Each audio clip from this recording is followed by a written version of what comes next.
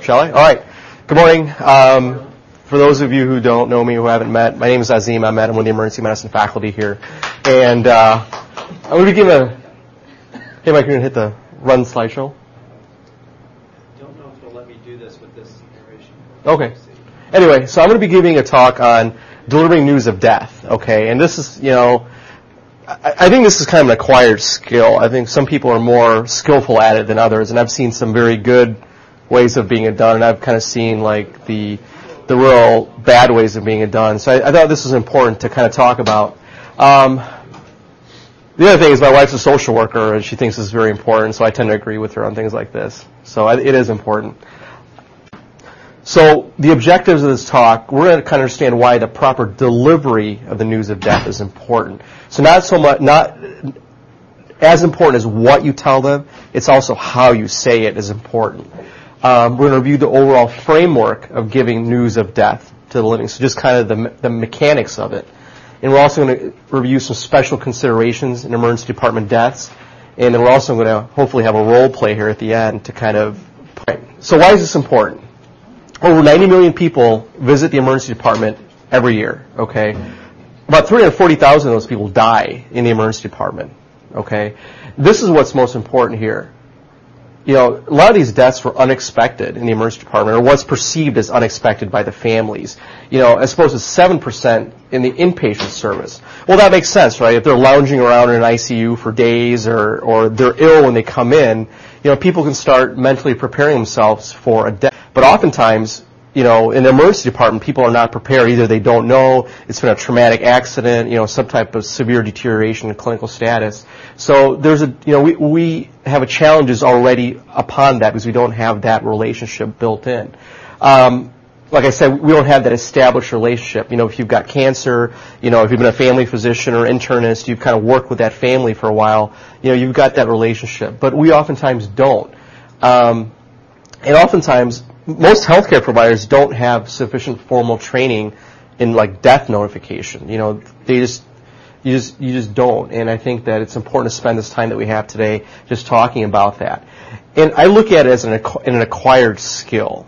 Okay, there's people that are just better at it than others, and I think these are people that have thought about it, and two, they've, I guess you don't have too much experience in telling people that, your patient's died. But some people are just better at it than others. This lecture into action.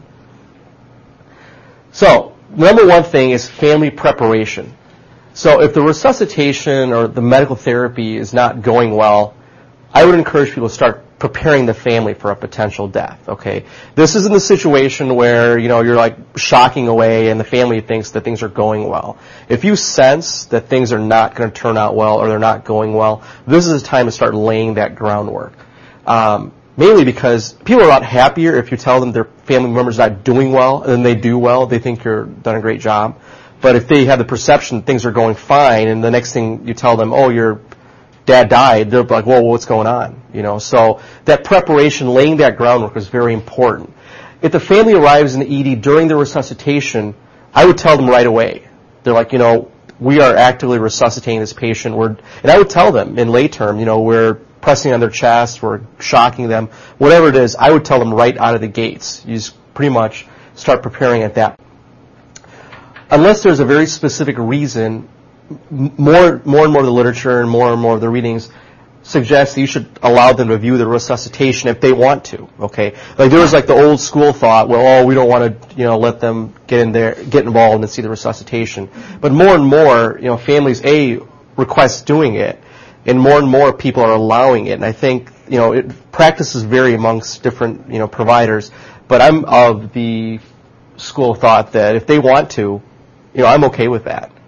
The family should be kept updated as well. And this is hard to do when you're running the resuscitation to keep people involved and keep them updated. So either you should do it yourself or designate somebody to do that, okay? And I would do that on a regular basis. You don't want to go from things are going great, and then they code, and the family just misses what happens in between. And the next thing you're telling them that they're dead, So you really need to keep them updated on a regular basis. And also identify who is going to be the contact person for that family. We've all run into situations where you go talk to a family, and you come back and like 4 more people show up and you have to regurgitate the whole thing again. Okay?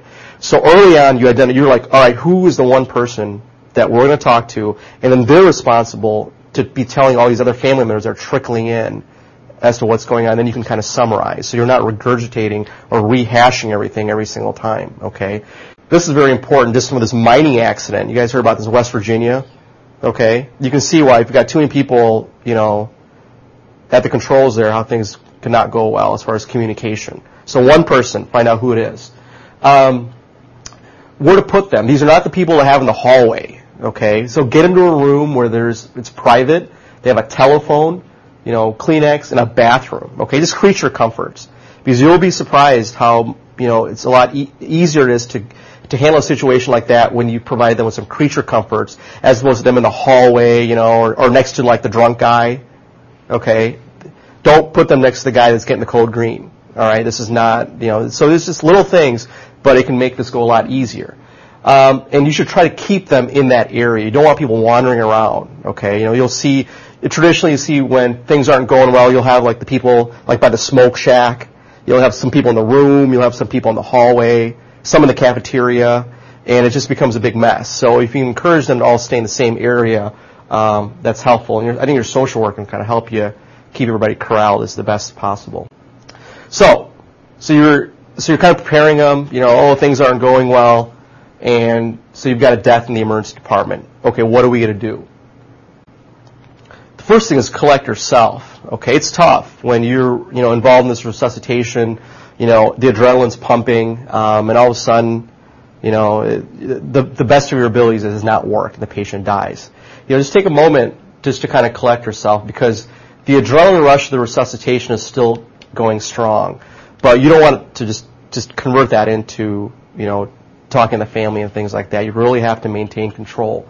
Start thinking about what you're going to say while you're collecting yourself, okay?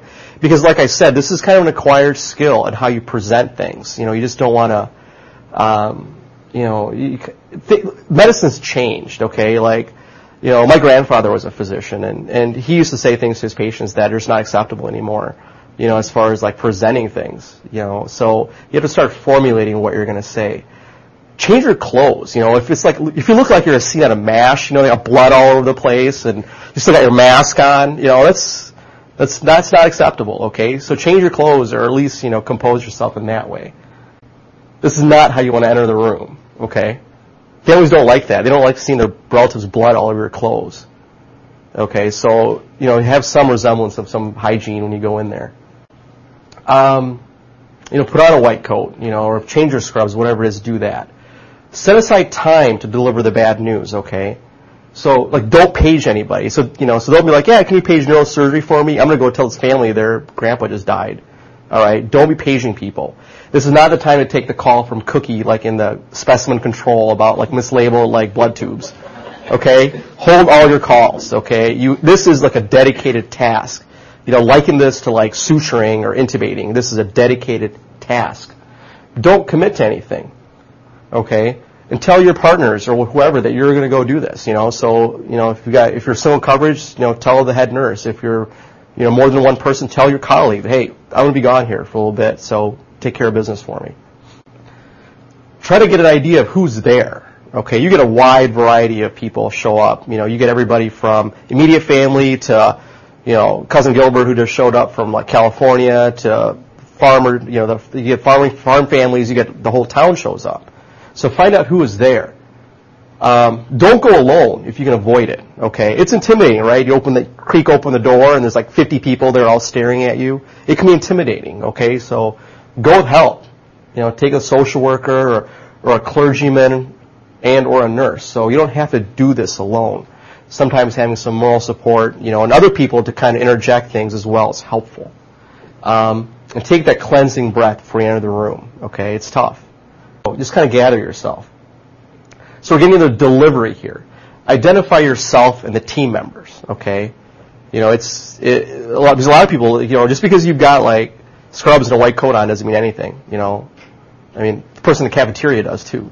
So you got to identify yourself who you are, okay? You can say, I'm Dr. So-and-so, I was the physician in charge of this, of so-and-so's care, okay? Right away, tell people who you are, and identify the leading family member, okay? And it's different in different cultures, okay? You have to understand that. Just because you see a guy there doesn't mean he's the guy that's in charge, okay? It could be, it could be the mother, it could be like the matriarch, it could be the patriarch, it could be, certain cultures. If the father has died, oftentimes there's a son that's considered to be, the lead family member. So identify, like, who's in charge in the family. How would you do that?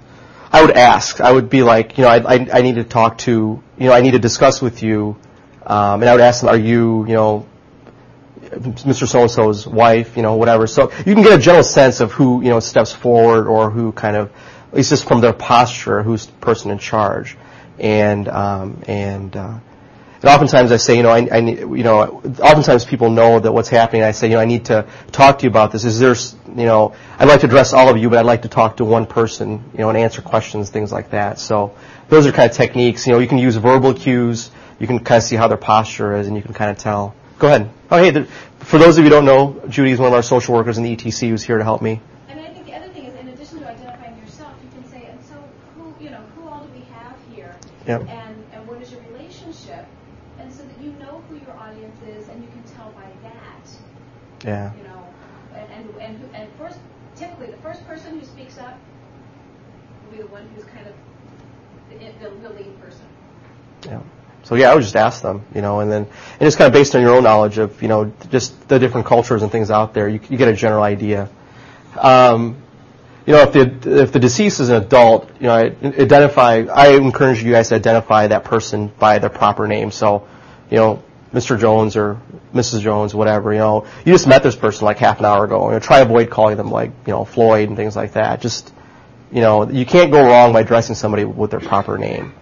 If the deceased is a child, I think it's appropriate to use, a first name. It'd be kind of odd if you just, you got like a 3-year-old and you're like, well, Mr. Smith, died. So but I think it's just important, how you do it, because some people can get offended if you just go in there and barrel in and call them by, just their first name, without showing their due respect. I think it might depend how old you are too, because if it's like a 25-year-old and you're 35, they think that they're comfortable saying the first name. Right. I think it also depends. So, if you're 30 and somebody who died is like 76 and fought in World War II, probably not a good idea just to, barrel in there and do that. So I think it also depends. My attitude has been you can't really go wrong by calling somebody like Mr. or Ms. whatever for the most part. So give a brief summary, okay? This isn't like grand rounds, okay? They don't care, like they got like a milligram of epi. They don't, okay? So I always start off by, getting in there and I give a brief summary of exactly what happened. They were brought in, use lay terms, put a breathing tube, we gave medicines to help, their heart. It didn't work. You just use lay terms, they're not getting CME for your, like, presentation, okay? Just, like, get to the point. Keep it simple, and use non-medical jargon. It's tough. We speak a different language as healthcare providers. If you think about it, we speak a different language, and you have to understand not everybody's that, like, medically sophisticated. So use, simple language. Do a brief introduction, okay, and tell them the patient has died. Okay, that's very, very important. If you take nothing away from this, keep it brief in the introduction and tell them the patient has died. Don't use, the euphemisms like passed on and all these other things. People have no idea, like, what you're saying. I had one person that I actually saw this done. Somebody said they've like gone upstairs. And the family thought they'd been transferred to like the inpatient floor.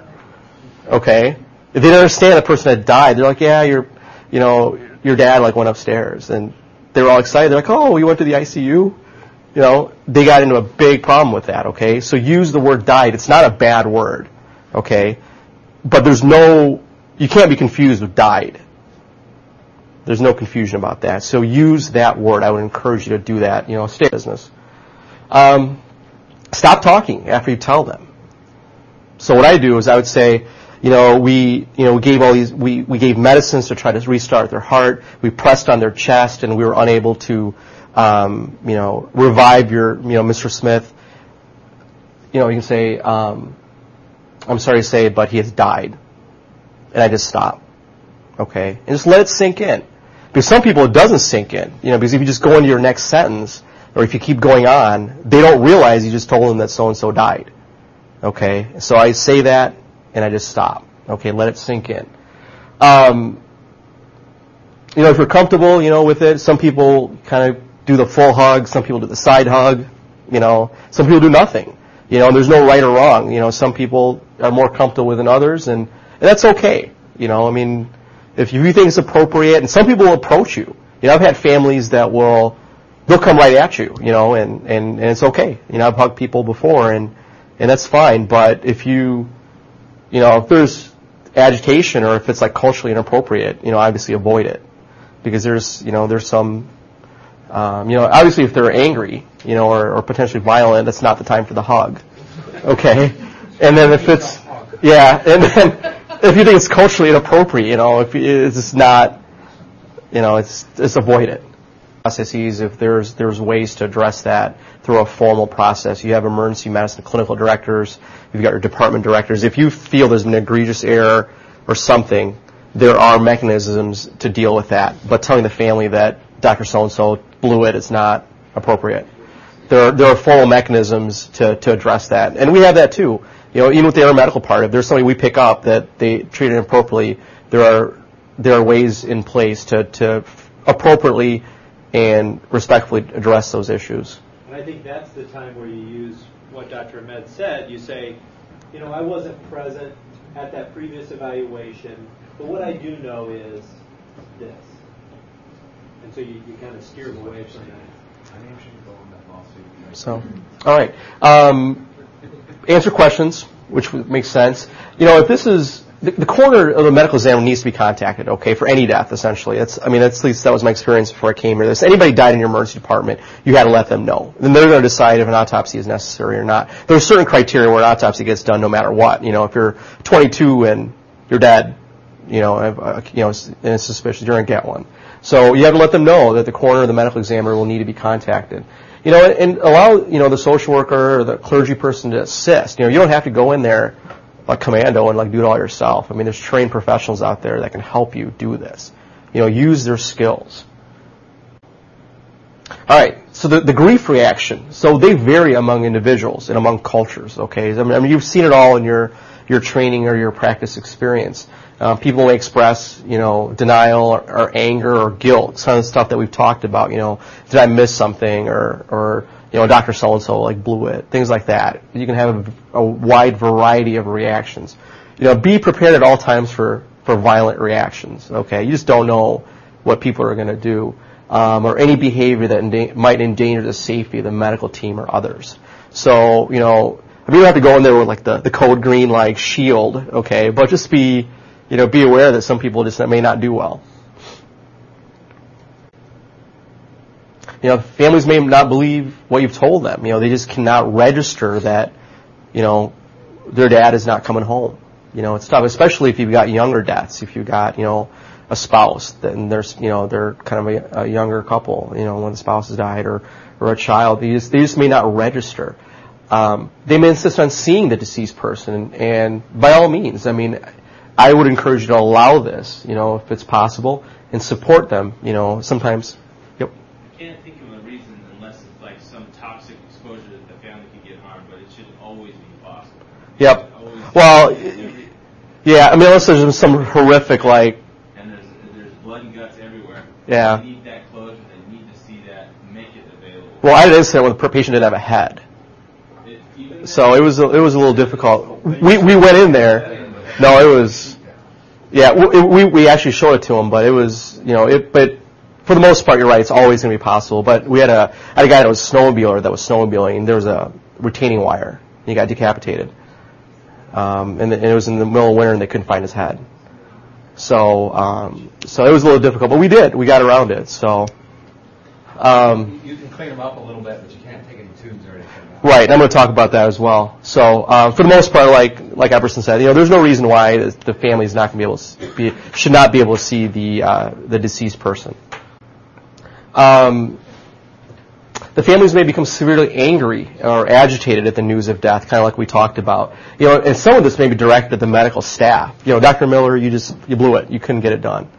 So we've all, in some way or another, we've had some anger possibly directed at us as the medical staff, is that we were incompetent or were unable to do our job. They may accuse you of like negligence or malpractice. We've all heard, I'm going to sue you. We've all heard that. So just kind of be prepared for that. You should protect yourself, but at the same time, allow the family to express themselves. So be aware, be by the door if you think this is going to get violent. But at the same time, sometimes you just have to let people kind of vent or kind of express their frustration. So it's a fine line between, protecting yourself and the team, but at the same time allowing the family to express themselves. I think that's one of the most important things, is just understanding that that's a normal grief response. Because I've had that happen a number of times. You get some big 265-pound dad angry, standing up, and he's yelling about it. But if you show that calm behavior, that that's part of the grief response, and let him get it out. Yeah. I've never had anybody actually take a swing or do anything. It's more their own, and once that's out, it kind of turns around and it helps them to know that, that's okay. That's right. Part of it. And even if they make those kind of comments, it's much more reassuring to them to see how comfortable you are with that. Right. Even if they threaten to sue you, that sort of thing. At some point, though, you gotta set the boundaries. Right. Appreciate that you're upset, but you can't talk about. You can't use that kind of language or can't make those type of threatening remarks. Yeah, that's how you leave Judy in there. That's like when you check your pager, you're like, well, I gotta go, but Judy will be more than happy to. Look, I gotta go, but Judy will be more than happy to absorb your violent reaction. Right. Like Mike said, taking a defensive posture or arguing is often counterproductive. Okay. If they're like, yeah, we're gonna sue you. You're like, okay. I would just let it go. Just arguing with them about the merits of their case, just not a good idea. Don't take the angry outburst personally, and it's easier said than done. Like Mike said, it's tough when somebody's laying into you or they're accusing you of various things when you know that you've not done that. But oftentimes it's just staying calm yourself will often allow the situations to kind of cool off. I'm not of the school of thought that when in a situation like this, kind of getting into like a debate or an argument is helpful. It's just not. Like we talked about previously, there's always the guilt reaction. There may be some hidden issues between the living person and the deceased that we don't know about. Who knows? There might be some unresolved issues, that may come to play now. There's some argument, and so and so hadn't talked to somebody for like a year, and all of a sudden they're dead. Okay, so you have to be aware of that. You can be supportive without being patronizing.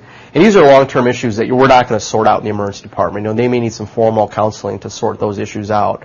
But it's just important to be aware of that, where somebody's, has a terrible reaction, maybe because they had an argument and they haven't talked to them in a couple of years.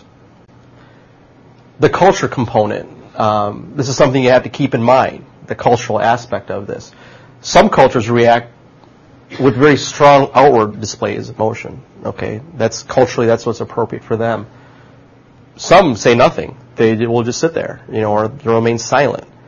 And some are a hybrid; they'll do a little bit of both, or you have families doing a little bit of both. Okay, there is no right or wrong. Okay, however people grieve in whatever's appropriate for them, that's appropriate for them. Okay, I've had situations where they don't say anything; they just kind of get up and leave. And I don't think it's because they cared any less about their family member. It's just what's appropriate for them. Okay. Avoid injecting religious references or philosophical statements. Okay. This is not the time to quote like Gandhi. All right. Just avoid, interjecting anything like that. Even if you yourself are like a very religious person, those people might not be. Okay. They may be atheist. You don't know. So even if you yourself have, strong religious belief, this is not the time to be introducing those type of things. Oftentimes silence, is the best. You kind of give your delivery, you kind of say the things that we talked about, and then just, remain silent and let people kind of talk amongst themselves or talk to you and ask questions. The other thing with religious beliefs, sometimes family members will actually bring that forward to you. They might be talking in a more, they're with God, they've gone to heaven, and that's like part of their grief response. And they may even ask you if you're religious or, your thoughts on that. So it's something you might want to think about, but you definitely shouldn't be the injector, but you might think about how you might address that kind of situation. Right. And, some people want to pray and things like that, and I'm Muslim and I don't have a problem. I don't feel uncomfortable if somebody wants to pray. I can certainly, participate in my own way. So some people will be like, we should pray or whatever. And that's good. I'm not, and say, well, I got to go, since we're praying. I think that's inappropriate too. Even though I may not be of the same, faith, you can still participate in an appropriate way if you feel comfortable. Yeah, some people that's important. Some people, feel that's a way to heal, and that's good too. Do not medicate the survivors, okay? Unless it's like a code green, okay? Don't routinely, the physician maybe asks to prescribe a sedative. They're like, oh, grandma's gonna have a hard time sleeping tonight. Can you give her something?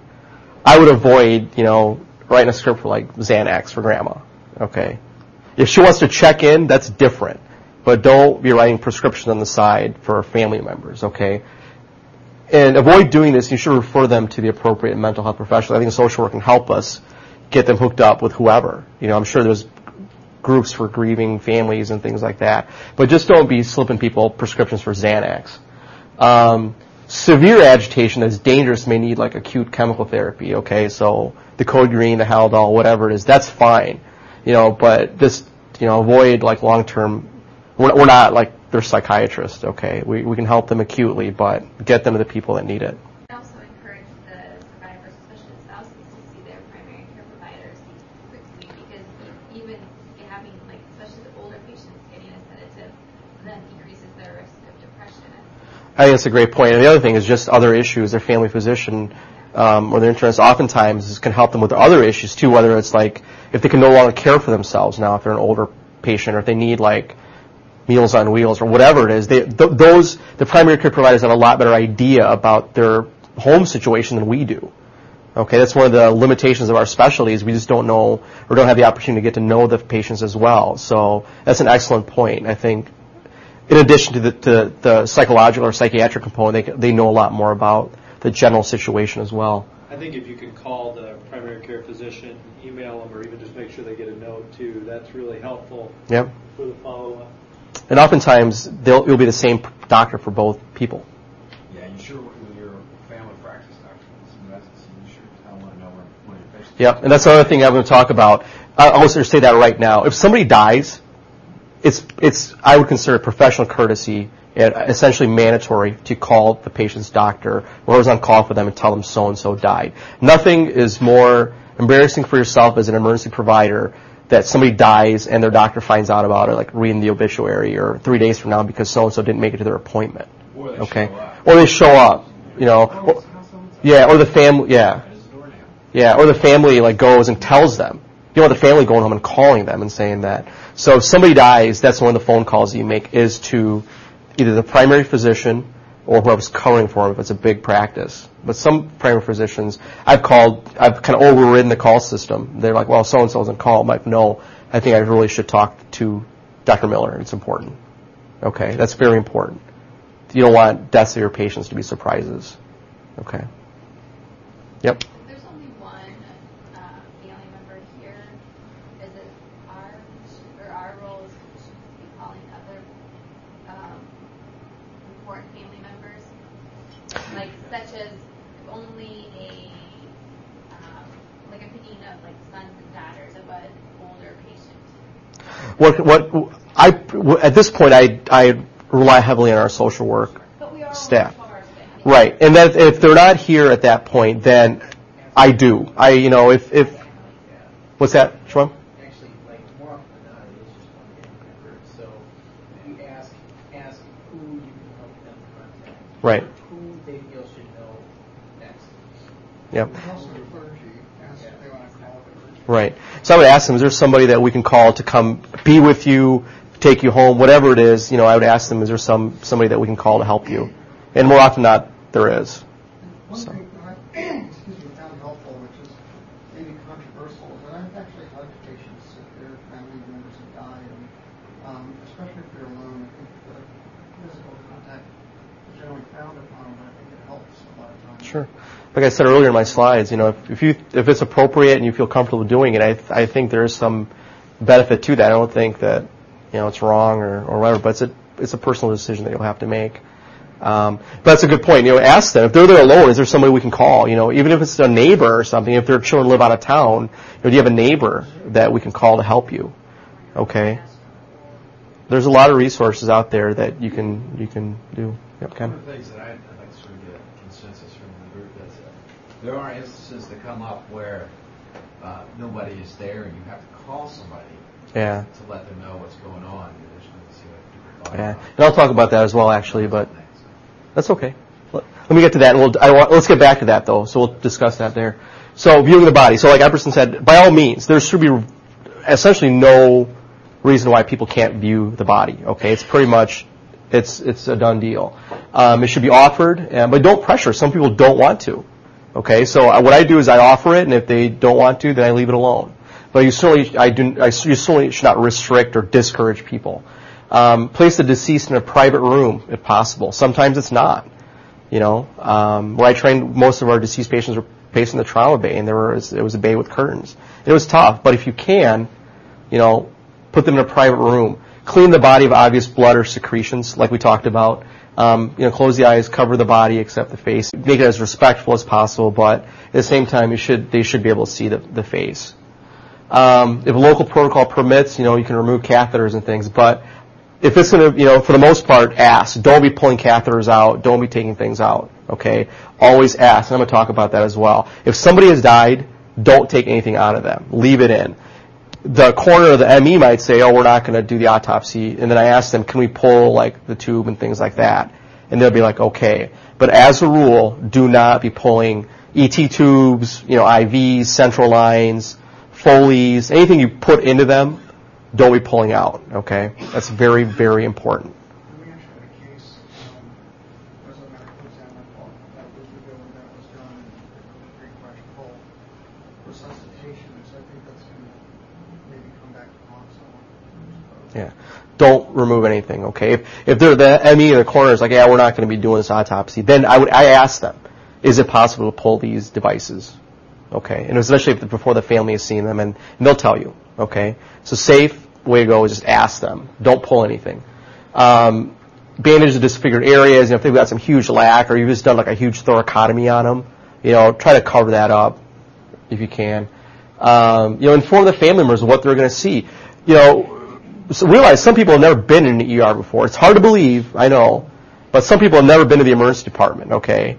So they'll go in there and they're like, they see monitors and this and that. They have no idea what's going on. So tell them, Mr. Smith is laying in a gurney. You'll see some monitors. You'll see a tube in him. He'll have some, he may have an IV in his hand. So let them know what they're going to be seeing, so they just kind of don't walk into, this room and all these devices and things are there. Accompany the family into the room. Okay, go with them, into the room. This is not the time to say, it's the last room on the right. Okay, actually go in there with them. Respect the family's wishes if they want to be alone. Okay, you can kind of get a sense. If they're at they're viewing their loved one. You can say, I can step out now to let you guys be alone. Okay, I think that's appropriate. Continue using the deceased, proper name. Avoid using things like the body, okay, or the deceased. Continue using that the deceased person's name. I think that's appropriate. And ample time should be afforded, okay? This is not the time to assign that room for the GI bleed, okay? Just that room's off limits until this is taken care of. I think you need to give them permission to touch the body if that's allowable in the swimming. Yeah. Or some any cases maybe where they can't. But here again, it's foreign territory for them. They don't know. They don't know if they can. And that's part of the grieving process too. I mean, many a times you've seen, that the children, the spouse, give them that last kiss or whatever it is. I think it's very appropriate, to do that. Some people don't realize they can touch the body. So,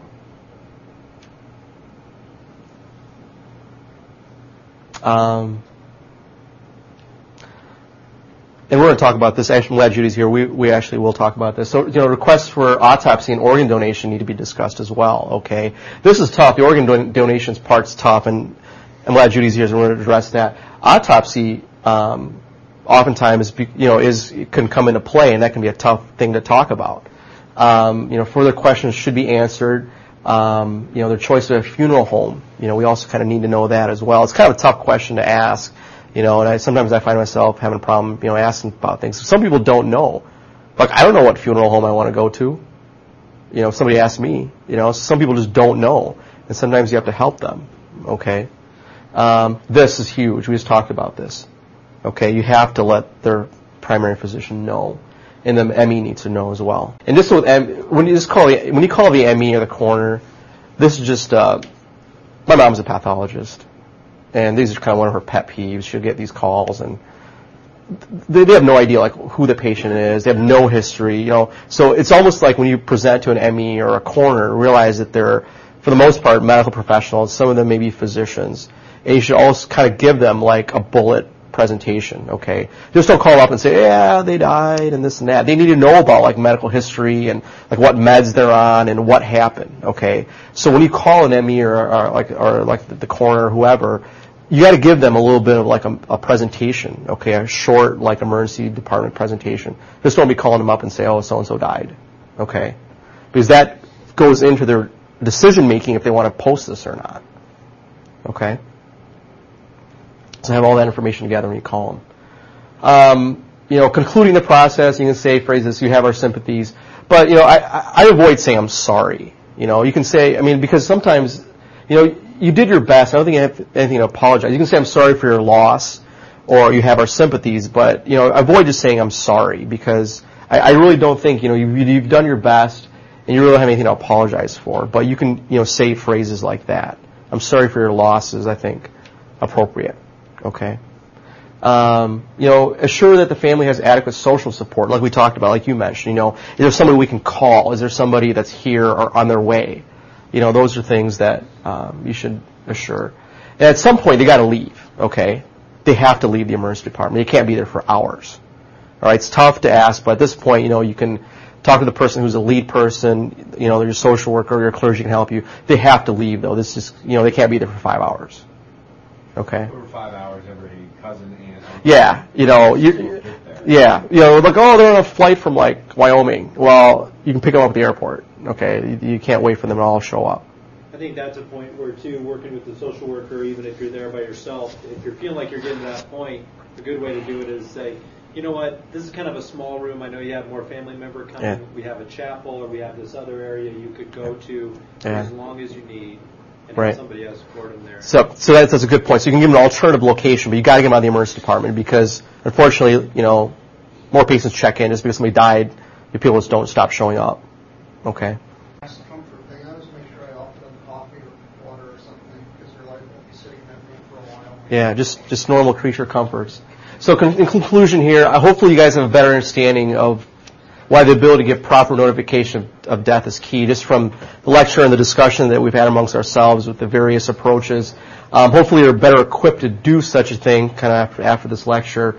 And this is important. Remember, what you say and how you say it has a profound impact on the families, okay? So just remember that you have a very powerful role in how long-distance notification. The best scenario is to give the notification in person, okay? That's the ideal, right? Face-to-face. It's a lot better. But if you can't, you tell the person, the patient, you tell that person the patient's critically ill or injured and they should come to the hospital. Okay, that's what I try to tell people.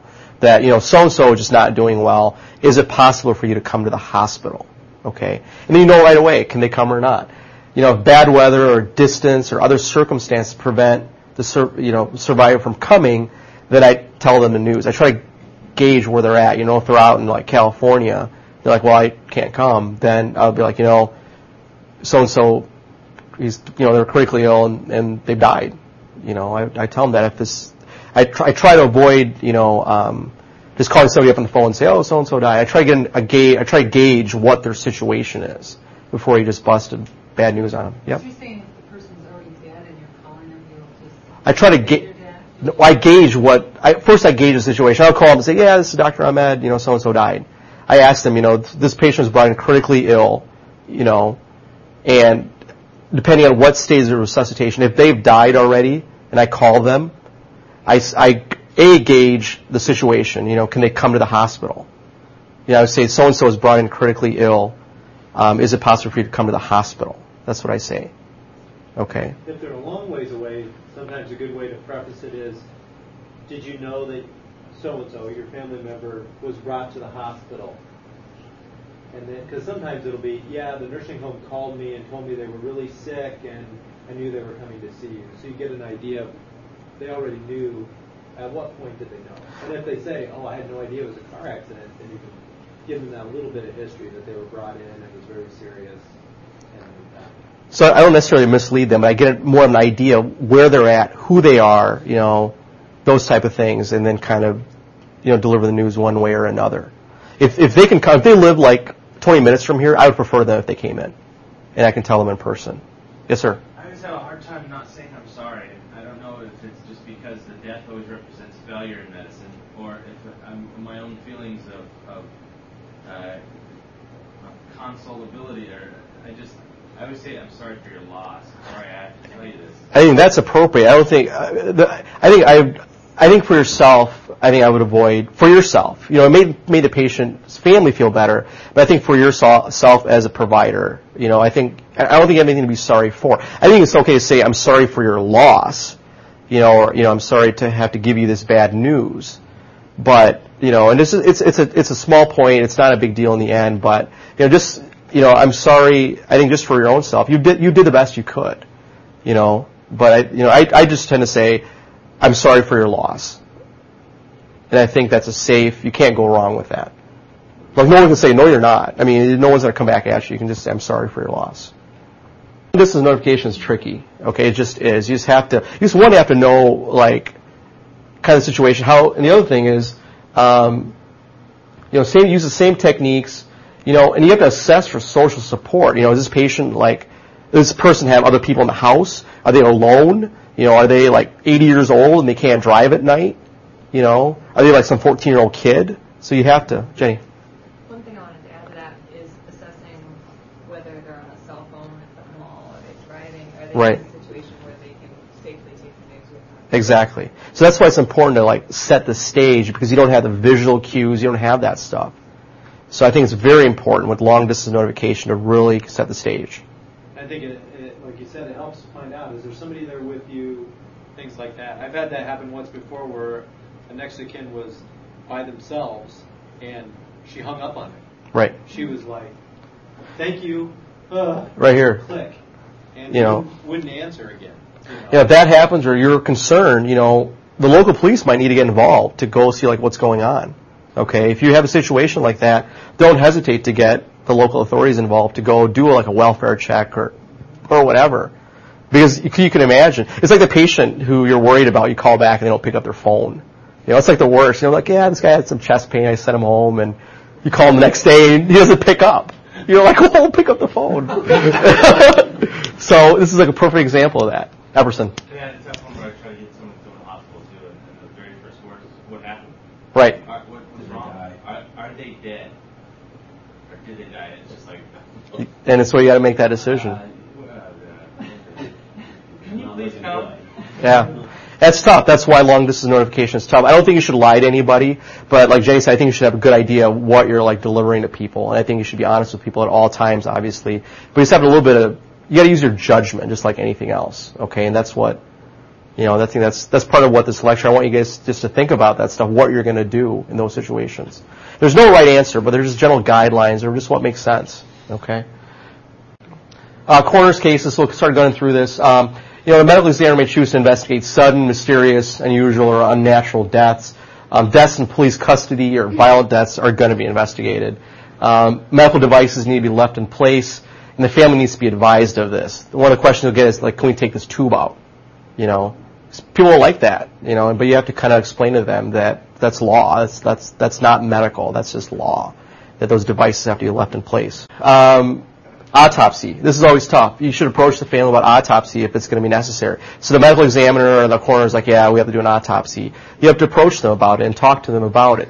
You have to let them know that it's like done by like physicians. I mean, it's a medical procedure. You have to deliver it like that, okay? Because people have all sorts of like preconceived notions about what an autopsy is and what, they don't know what it is.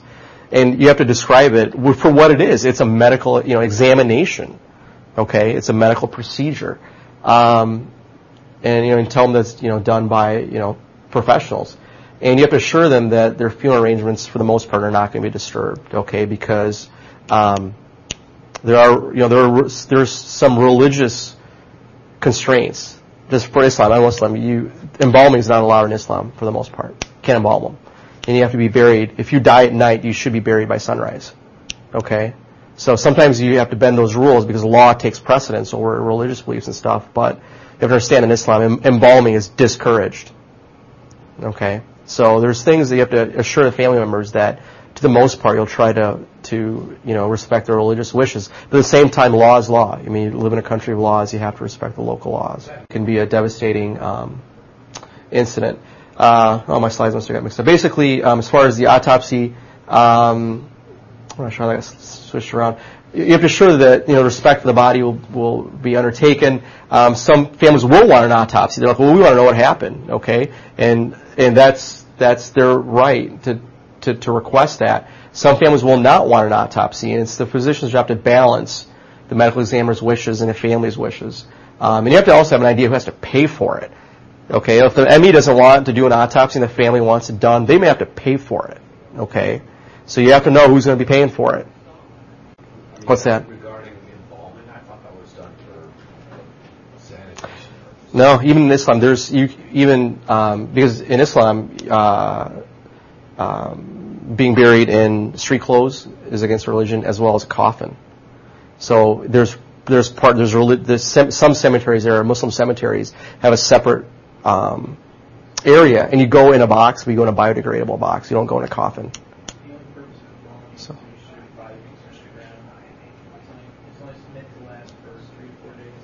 Oh, okay. Yeah, it's not forever. So. It does last for longer. It's only meant to last for 4 days. Okay. So, but yeah, fewer places that are heavily like Muslim populations, like Dearborn, places like that. They've got huge Muslim cemeteries where they don't bury people in coffins. So, organ donation. We are definitely going to talk about that. There's some organs that can be harvested up to 24 hours after death. If the body's refrigerated within 4 hours, things like cornea, bone, things like that, that are available to help other people. So it's something they should keep in mind. There are many obstacles to organ donation. If it's a coroner's investigation, the family's not available. They're too upset that you're unable to really sit down and talk to them about it. They're medically unsuitable. You don't know who they are. If it's a John Doe, you have no idea who this person is that's died. You have not able to establish that good rapport yourself. Maybe you might be able to get help from other people to establish that rapport, to talk about it. Time constraints, lack of knowledge of the process is another thing. Different institutions have different mechanisms of doing that. So these are all kind of obstacles to organ donation. Best time to approach the family about organ donation is after viewing of the body, for the most part. That's not during the resuscitation, okay? It's like, well, I don't think this is going so well, but I think somebody could really use that kidney, okay? It's not the time to do it, okay? After you view the body, that's probably the best time. Sure, there's no charge for the harvest process, okay? That's another thing. Some people are already looking at a $10,000 funeral, okay? So you want to reassure people that there's no charge for that. And this is another thing, the body's not going to be disfigured, okay? And it's done in an appropriate fashion. These are two things that you don't think about, but families do. They're already, they've got financial constraints and things like that, so it's important to assure that. Viewing and resuscitation, like we talked about already, supports the viewing. They should ask that they would like to see it. The big fear is that, giving a false hope or like medical, legal like concerns and things like that. But that's been traditionally shown to be just not true. Okay. Here's a question about organ donation. What about when maybe say the next of kin or power of attorney is not necessarily clear? And I mean, are we under the same kind of problems? Have you seen the same kind of problems as far as just like end of life care and DNR resuscitation? Yeah. Who gets to make those decisions? Judy, please take that one away. Judy makes that decision. Yeah, I was just here. Has anybody noticed that see this hot tank card downstairs by chance on the center post? We have what's called the Family Support Program, and FSP. You've got yours with you. What a man!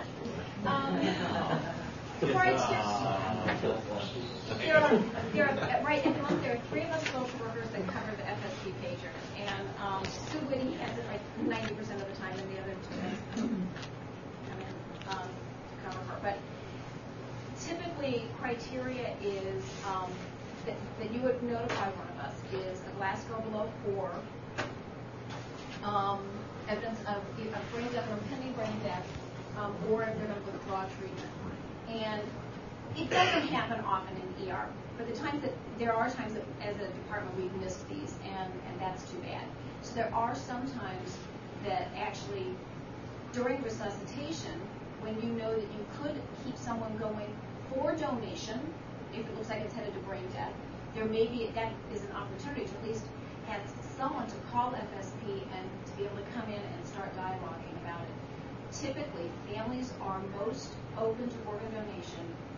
They've done studies on this, folks, after they have been given a grave prognosis or have been informed about brain death. That you've got to give them one of those pieces first before you start talking about organ donation. And there are so few situations where organ donation in terms of solid organs is possible. That we want to try and best utilize any opportunity we have in that. Right now, we have at this hospital like a 95% consent rate, which is huge. Nationally, 60%. So we're finding that our process works. And call, put a call in. If you've got somebody coming in the door, you can ask that heads up be given to FSP. We love knowing that, so we can start in and come and just connect with the family and let them know that we're one of the social workers on call for tough situations. Is kind of how I usually say it. I don't say, yeah, I'm the organ donation queen. You just kind of can't go there.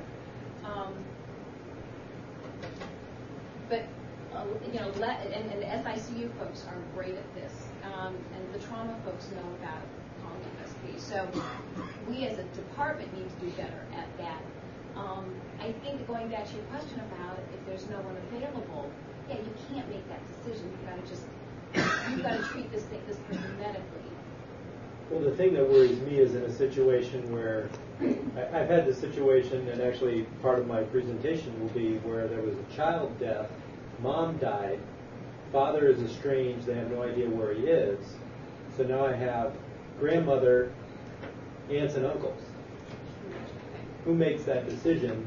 If grandmother makes a decision to go ahead and harvest organs, and then dad finds out what has happened, and disagrees, I mean, is it my obligation to say, no, you can't make that decision? I have to find, obviously if dad's involved, then he'd be next of kin, and that's who you'd be looking for. But in some of those situations, it's not always that clear. I think it's tough. That's like a powder keg, that situation. And sometimes you have to play some defense and be conservative. During normal business hours, I think that a call to the hospital attorney is very appropriate. I think a call to FSP to try and get somebody in to help navigate those waters would be appropriate. And I guess as much as pro organ donation as I am, knowing only what you've said, there's a part of me that would not want to go there with organ donation. Sometimes playing a little defense makes sense in situations like that. So. And the morticians in this institution are all certified to do tissue and cornea requests. And so they will, and frankly, they will even help the family through the funeral home decision making. Right. This institution, that's a piece of it. Yeah, we did a lot of that. I did it when I was in med school. I did autopsy rotation here, and we did a lot of that. So, all right, let's kind of burn through this. Real quick. Yep. Cool question. You're talking about keeping people alive that are brain dead, taking them to the SICU on pressers who we know they're dead for organ donation. Is it ethical to charge a family a bill for a $12,000 But you can't make the determination of bringing them to ER. You can't. Yeah. Yeah, because you have the two rounds and all that. Tests that go through. You don't have the apnea tests and the calorics and all that. So. You can't do that. But once the family has consented to organ donation, and we know that this patient, that there, and not all of the studies have been done yet. I mean, not all the lab work has been done. But once, yes, they want to proceed, there is a process in the system that stops the charges on the patient, and it goes to the IO donor network. They start racking up the charges. Okay. Cool. Or additional CAT scans, flow studies, those kinds of things. All righty. Thank you. Next slide, please. All right. On the home stretch here, death of children. This is probably one of the most difficult situations that a healthcare provider will experience in their career. It's death of a child. A pediatric death can potentially paralyze an emergency department for the rest of the shift. I mean, this can be just a devastating incident for not only for the family, obviously, but for the providers as well. And these family grief responses can be extra intense and possibly pathological. Okay, so the death of a child is it's very devastating. A team approach of the physicians, nurses, and other providers there is needed to properly handle the situation. In regards to the survivors, crisis counseling may be needed for the medical providers themselves. After your shift or whatever, you just need to kind of amongst yourselves just kind of talk about this or get some help because it's very important. So that's about it. I love this. So.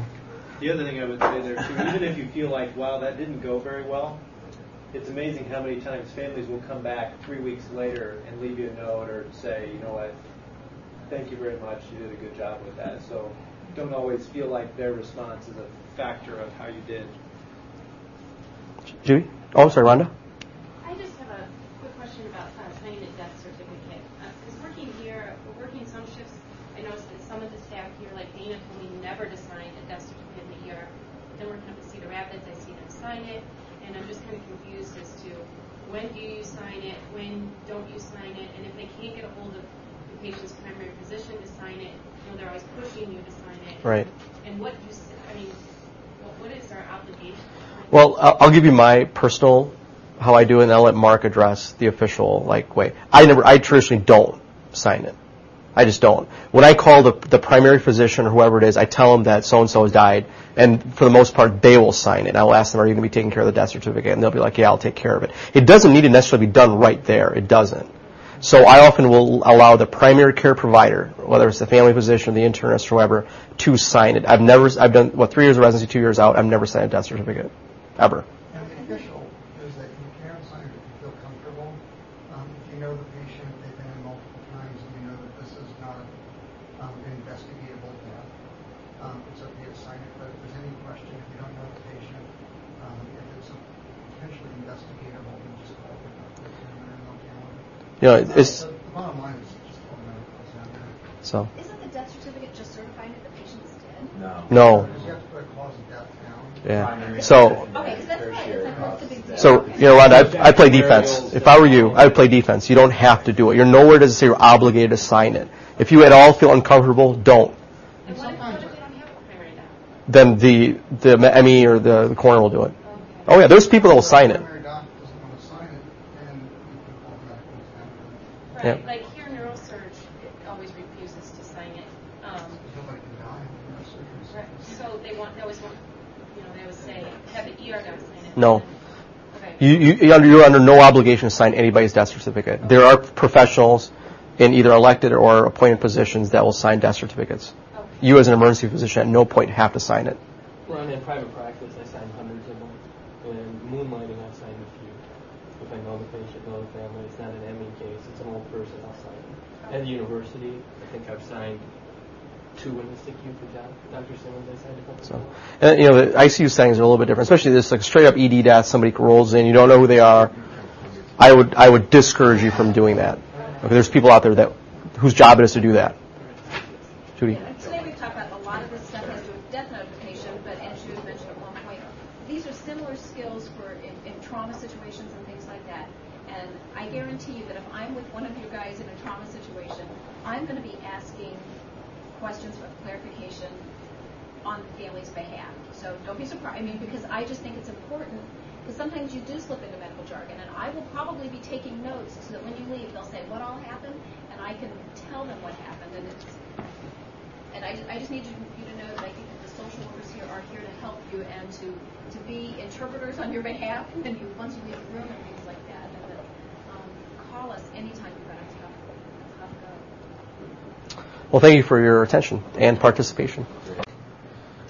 Okay, we were going to do a role play. I think in the interest of time we won't, but I'm glad that thank you for coming in and helping us with this presentation, as well as telling us about like organ donation and things like that at this hospital. I think it's important. Let's see, can you flip for?